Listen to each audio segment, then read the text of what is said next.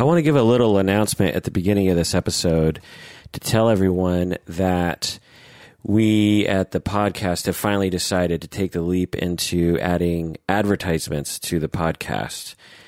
This is an effort to, what they say, monetize the podcast. In other words, make money from the podcast. That way, more of us can dedicate more time to the podcast. If you've been listening to the podcast for years, you know that the last year or so, I at least have dedicated a lot more time to the podcast, primarily because it is a minor revenue stream due to people becoming patrons on patreon.com. Adding advertisements will further that effort. My hope is potentially to have enough revenue that I can cut back on other areas of my work so that I can do the podcast every day. But that requires some advertisements. And so I don't know much about exactly how it's going to work. The people have told me that they're going to put ads at the beginning of the podcast, at the end of the podcast, maybe at the middle.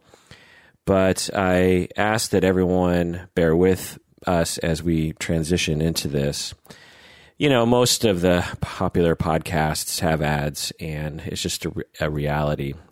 The alternative would be to charge everyone for every episode, like, you know, $1 an episode, and that would not be cool. So we are turning to advertisements. And we might even have ads in the middle of the podcast. I'm not exactly sure how it's going to work, but I just wanted to give that announcement. And, you know, if you have thoughts about it, let me know. But in general, I hope that people are cool with it because it will mean, I think, a good thing for everybody.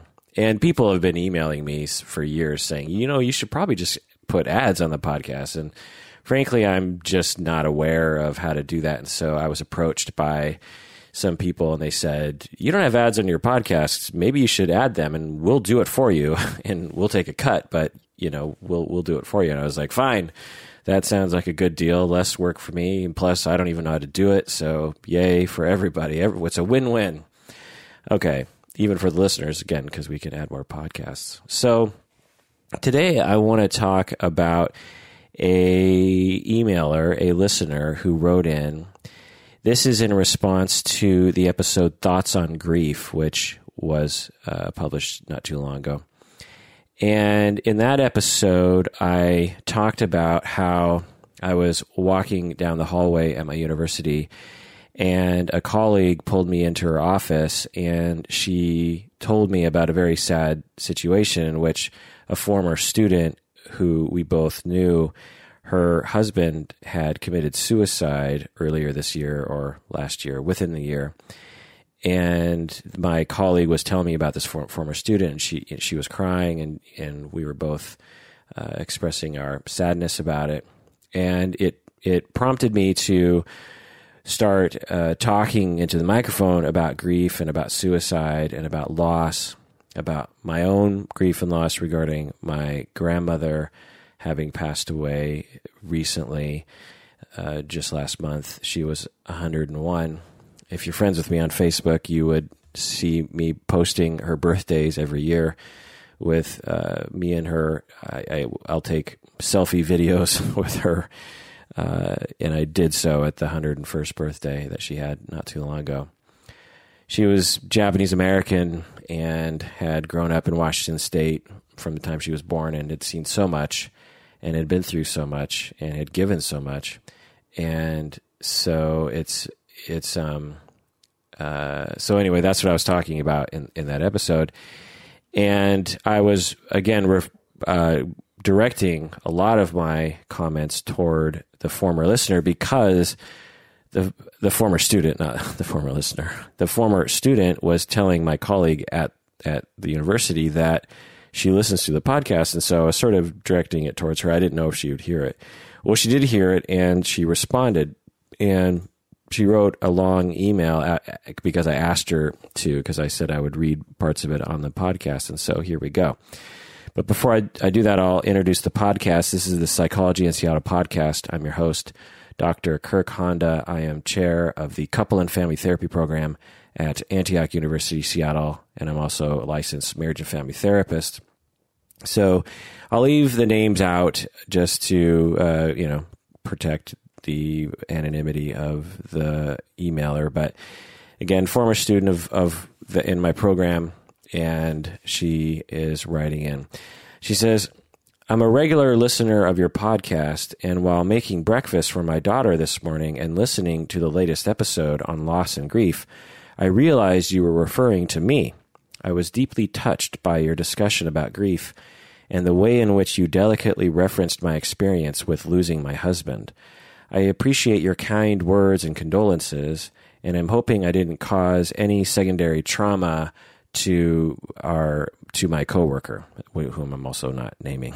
So the former student is saying, I hope I didn't traumatize, because it sounds like, because in the podcast that I published earlier, my coworker was really crying quite significantly. It wasn't just like a little tear. On the scale of crying from 1 to 10, it was like a 5. And so I mentioned that in the podcast, and the former student here is saying, I hope I didn't cause her any undue strain on her stress. And so, and I'll reassure the former student that no, our mutual friend is fine. She is a very caring person and has her emotions on her sleeve. And so it's just the way she is, and I think it's very healthy. Okay, going on with the email. I am getting great support, but have a tendency to share openly the details of my journey. I suppose part of my healing and processing has been sharing and talking it out. So just chiming in here, yes, absolutely. You should never be ashamed or guilty for telling people about what you're going through, even if it causes other people pain. The sort of pain that we feel when we have empathy, that's okay. It's painful to listen to our friends and family members go through difficult times, but what's the alternative? They don't tell us, and we aren't given a chance to empathize. We aren't given a chance to go through that with you. We're all in this together, and I find myself frequently telling my clients and my friends and my students that they are not a burden on other people. I have almost never heard someone say, oh my God, that person is such a burden. All they do is talk about their problems. I've almost never heard that. Of course, you hear that every now and then, but the proportion of people that say that they think they are a burden to other people is probably like 100 times that I hear people say they actually know someone who's a burden. So in my estimation, if you think that you're being a burden, or you're worried that you're being a burden, there's a 99% chance that you are definitely not a burden. And in all likelihood, you're actually helping somebody by telling them about your problems. People like to be helpful, and so you're giving them that gift of allowing them to care for you. That's a wonderful thing. I've said this before in the podcast. When I walk down the street and someone asks me for directions, and I am ecstatic to help. If they're like, "Where's the Space Needle?" and I'm like, "Oh, yay, I get to help this person." I say, well, first I think in my head, don't you have GPS? And then the second thing I do is I say, it's down the street, 5th Avenue, turn on Broad, blah, blah, blah. And so it's a gift to me to be able to help someone. And so what I'm telling the former student here is, don't worry about, quote unquote, burdening other people.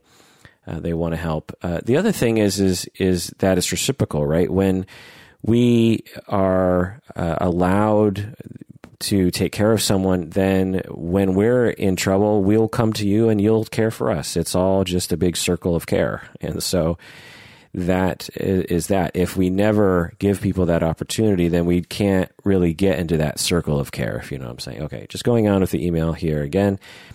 It has been an extraordinarily painful process, but I am slowly moving through it the best I can. Thanks again, and keep up the good work with your podcast. My husband was a huge fan as well. When I read this last line, it really hit me. I don't know exactly why, But the notion that her husband was a huge fan of the podcast, and we talk about depression and suicide and, mental issues every now and then. And to think about him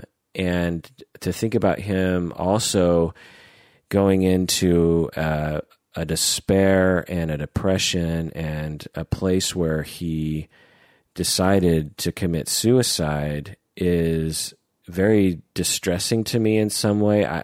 This is the first time I've ever heard, and I'm sure it happens. I mean, there's thousands of people who listen to the podcast.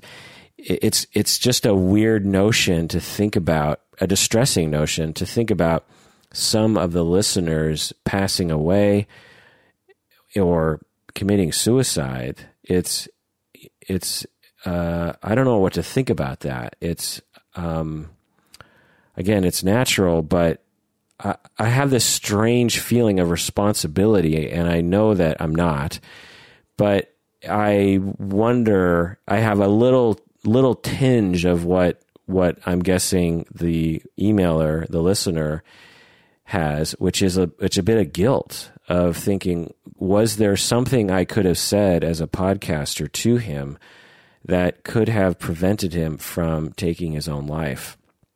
I, of course, logically know that doesn't make any sense. I did a lot of things probably that were in that direction, and how could I have known? But let me just say, if any of you out there are suicidal to the point where you're actually going to do it, which I know a number of you are experiencing depressive symptoms and will occasionally think about suicide. But if any of you are actually thinking about doing it, please don't. There are things that we can all do as a community to make it so that you don't need to do that. I'm not saying just don't do it. What I'm saying is that there are things we can all do, and research has shown that we can improve people's lives to the point where they might still be at least somewhat depressed, but they don't actually want to kill themselves anymore. I don't know all the stats, but I do know that people will talk about sometimes how there are, when they research suicidality, they will find that people will have periods of time where they're suicidal and periods of times where they're not. And so if we can just get people through those periods of time where they're particularly motivated to kill themselves, then they can emerge on the other side of that period not feeling that way.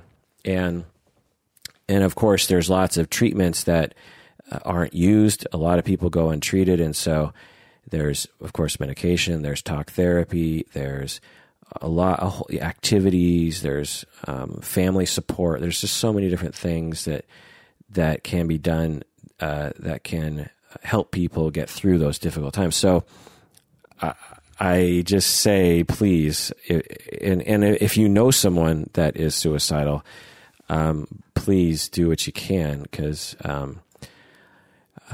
let's not lose any listeners. let's all be in this together and help people who are suffering.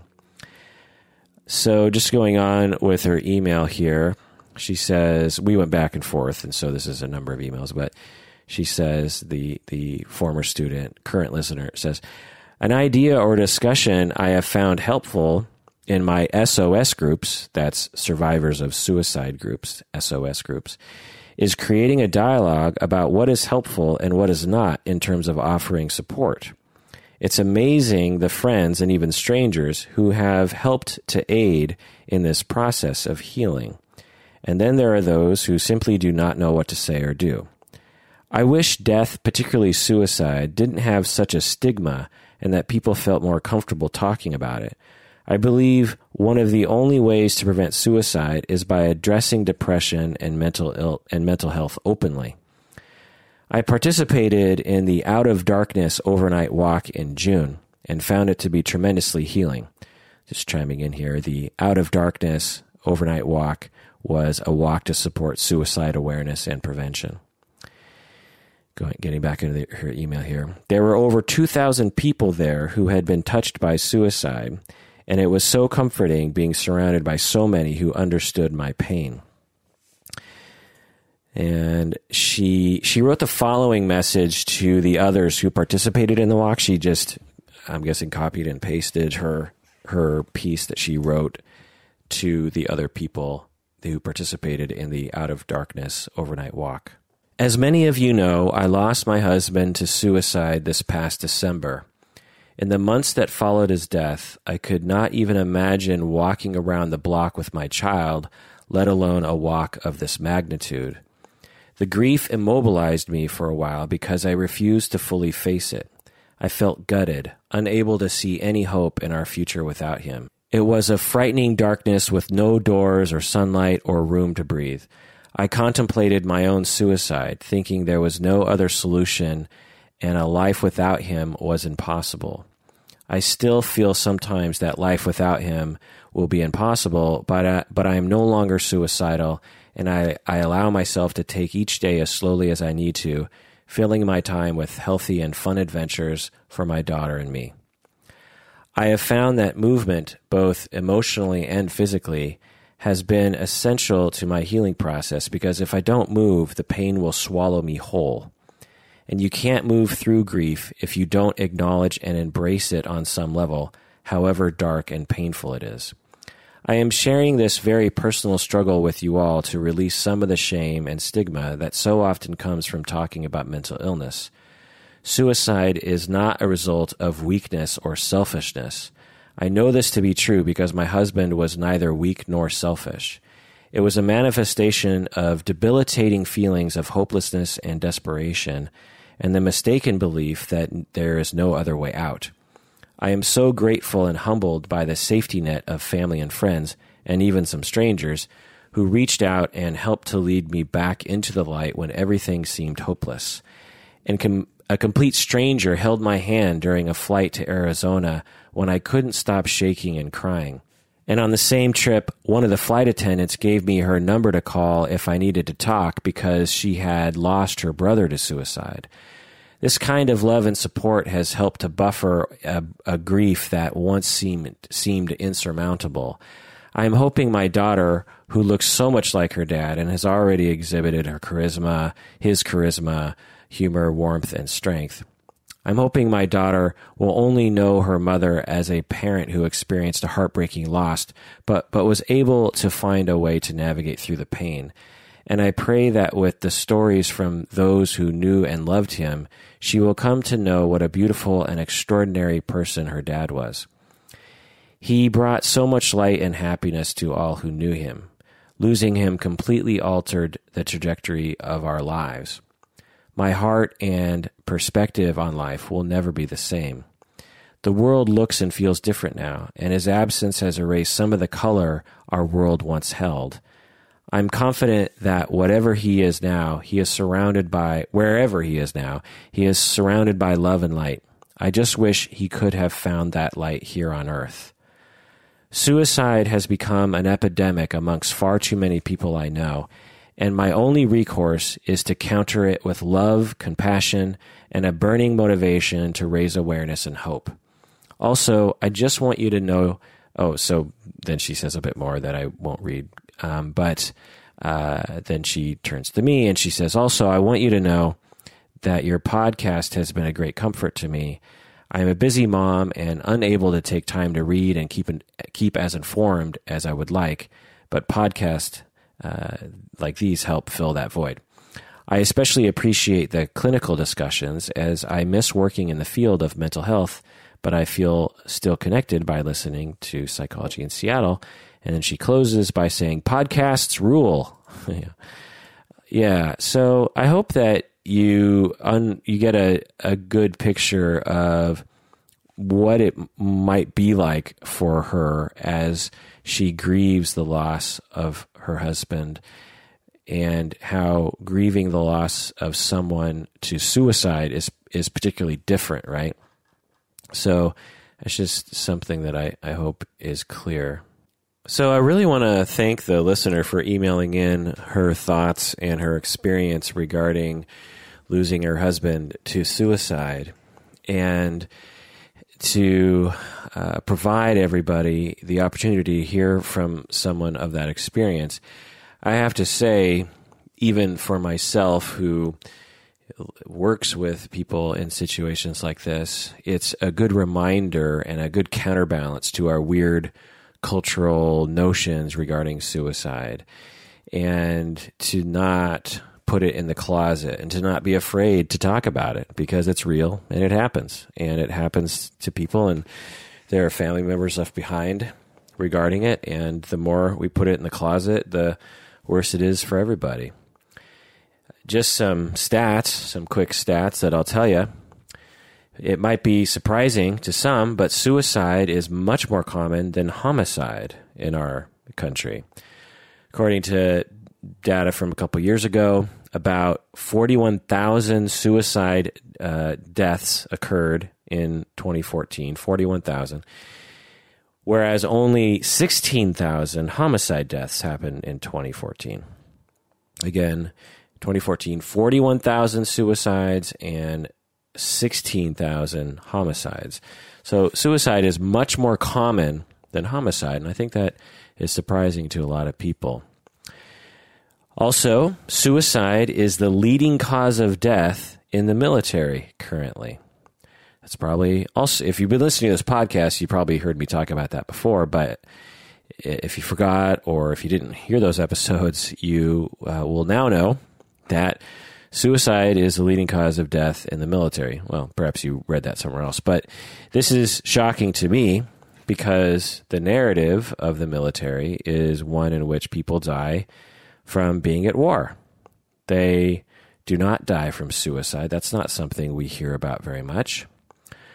Another factoid here, gun deaths, deaths by gun are mostly suicide. And this has been true for decades, going way back, perhaps maybe even centuries, but with the data we have, it goes back for decades, in that of the deaths caused by guns, the majority of them are suicides rather than homicides. And again, yet no one is talking about this. When we talk about gun control, it's always talking about mass shootings, really, is what we're talking about. But really, when we talk about gun control, in my book, what we're talking about is trying to reduce the rates of suicide. Also, another factoid here, at the high end of the estimates, because it depends on, this is regarding terrorism, it depends on how you define terrorism and deaths from terrorism in the United States. But at the high end, terrorism has killed less than 100 people in the United States over the past 10 years, maybe a couple hundred people. So the past 10 years, there's been hardly anyone who has died from terrorism. And yet, how much do we hear about terrorism? How much do we hear about building a wall and keeping out the foreigners because of terrorism? When, in fact, if we really cared about American lives, human life, we would be talking just, way more about how to prevent suicide.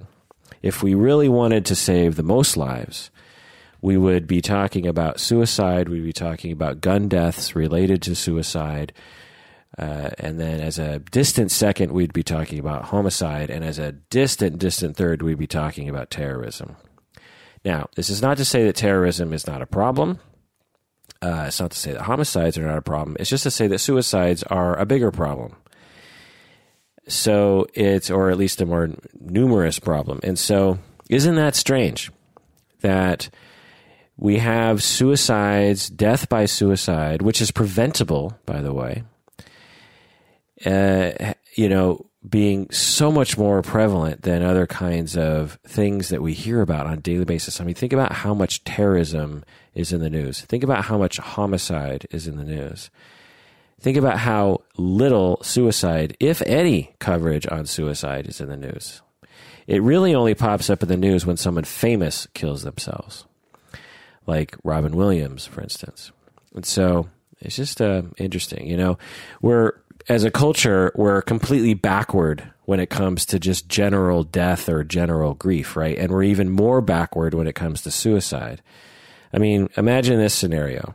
You're at a dinner party and someone at the dinner party, they say, yeah, it's been tough for me lately. My husband killed himself last year. Imagine what people would say. My husband killed himself last year. Imagine the gasps. Imagine the awkwardness. No one would know what to say. Now imagine this. You're at a dinner party and someone says, yeah, it's been tough lately. My husband died from cancer last year. Now imagine how people would react differently. Now, why is this? Why do people act so differently? Why are we so weird when it comes to suicide? It's so strange to me. A study by Gal et al. In 2014 conducted a qualitative study exploring the needs of 11 suicidal bereaved individuals and 4 mental health workers. So 11 people who had someone die from suicide who was close to them. The participants reported intense grief continuing for several years, including guilt, self-blame, shame, anger, depression, worry, regret, powerlessness, violence, horror, loneliness, abandonment, and relief.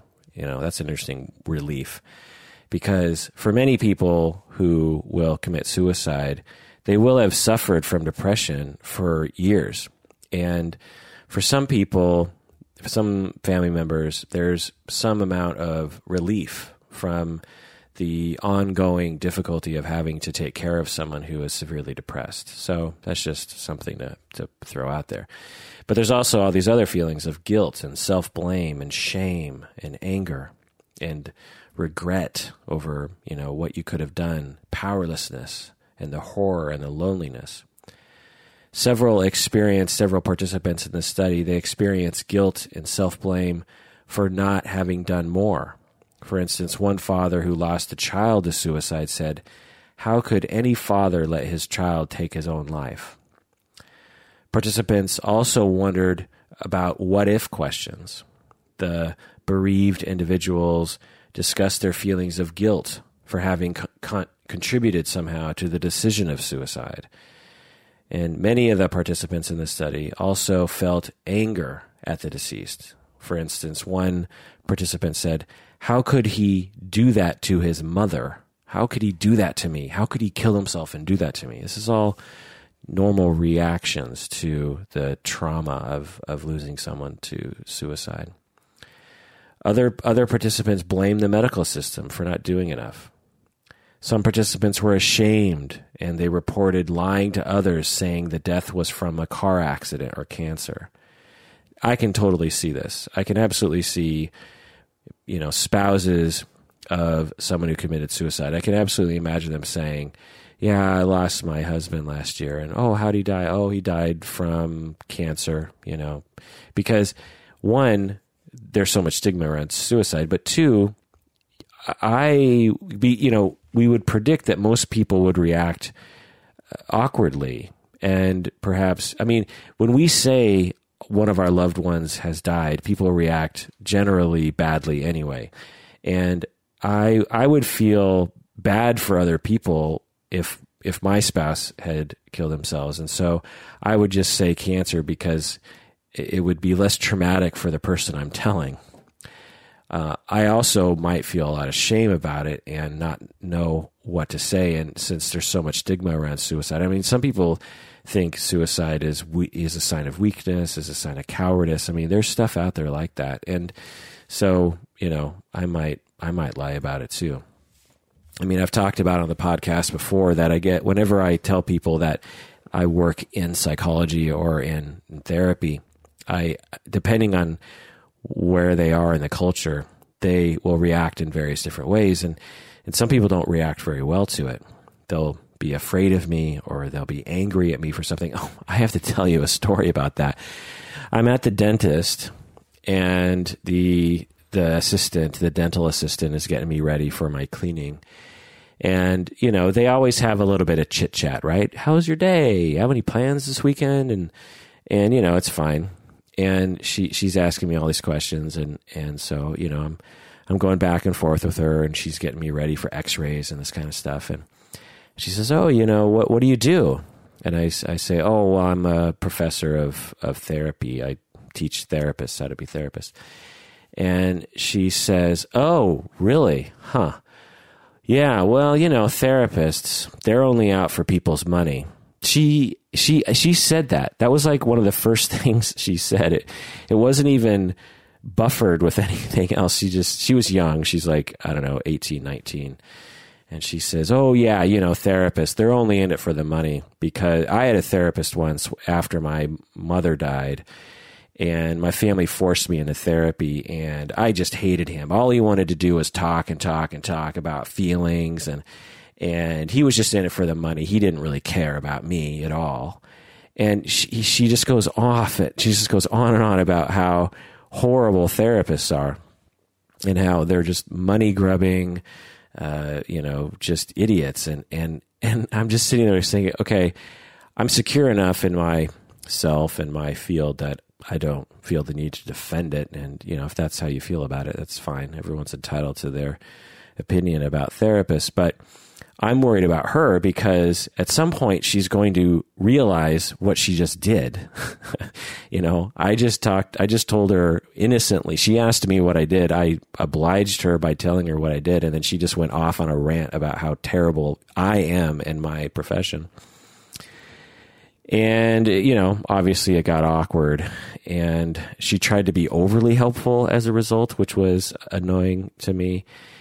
And yeah, it was and she was interrupting the dentist trying to tell me facts about things. She said, "Well, I can't really diagnose you because I'm just an assistant, but this kind of looks like a this and this looks like that." And I'm just like, okay, well, good to know. I can't wait to hear from the dentist. Where's the dentist, by the way? Maybe I should be talking. And so, this is an extreme example, but this is an example of how when I tell people what I do, I get weird reactions. If I had said I work at Microsoft, she would have just said, "Oh yeah, Microsoft, yeah, whatever," and then we would have just moved on with our lives. And at dinner parties, sometimes I'll do the same because I don't know if I don't know someone or I get the idea that I'm going to get a weird reaction. I'll just say something boring, like, "Oh, I work in tech," or something. I do an internet thing. It's boring. You don't want to hear about it, or just something like that, just to get people to not ask me any more questions because I don't want to get the reactivity. So I can absolutely imagine, because suicide is so much more stigmatized than being a therapist. And so I can't imagine what that would be like to say, "Oh, are you married?" or "Oh, you have a daughter, are you still, where's the dad?" or something. And then you just have to somehow explain the situation. I can imagine that you would just want to have an easy answer. "Oh, he died recently from cancer. It was tough, but we're moving on," or I don't know what you say in situations like that. But I can imagine not wanting to say suicide because you'd get a lot of reactivity, a lot of questions, a lot of weirdness, a lot of weird behavior. Now, if our society was different and we weren't so weird about death and weren't so weird particularly about suicide, then people who are bereaving suicide could be free to say that their spouse had died from suicide and not have to worry about how weird we would react to that. And so it's our fault. It's not their fault. So that's what I'll say about all of that. I hope that you out there can, one, get support for yourself if you are grieving, and particularly grieving suicide. I hope that you can get support for yourself if you're suicidal and know that there often is a solution. And I've talked with so many people who have said, "Oh yeah, I went through a pretty tough bout of suicidal ideation 10 years ago. There was a real low point and I was pretty sure I was going to do it, but I got through that tough time and now, I'm better. I'm not 100%, but I'm much better than I was during that time." And so what I would always try to tell people who are seriously thinking about suicide is really think about that if you can get through this tough time one day at a time, in all likelihood, you'll feel better down the line. You're not going to feel awesome because you'll still be depressed, but you won't be so depressed that suicide seems like the only answer. Also, if you are a member of our society, which I assume you are, if you can start changing the stigma around suicide, being more aware of it, talking about it when appropriate, helping others if they suffer from suicidal ideation or they're bereaving suicide, just being more vocal. Let's let it out of the bag. It's a real thing. It happens. And let's stop acting like it's not. Well, that does it for the podcast called Psychology in Seattle. Thanks for joining me out there. Please take care of yourself. And listener and former student, thank you so much for writing in. It was really helpful. I'm sure everyone thanks you for that. Please take care of yourself and other people because we all deserve it.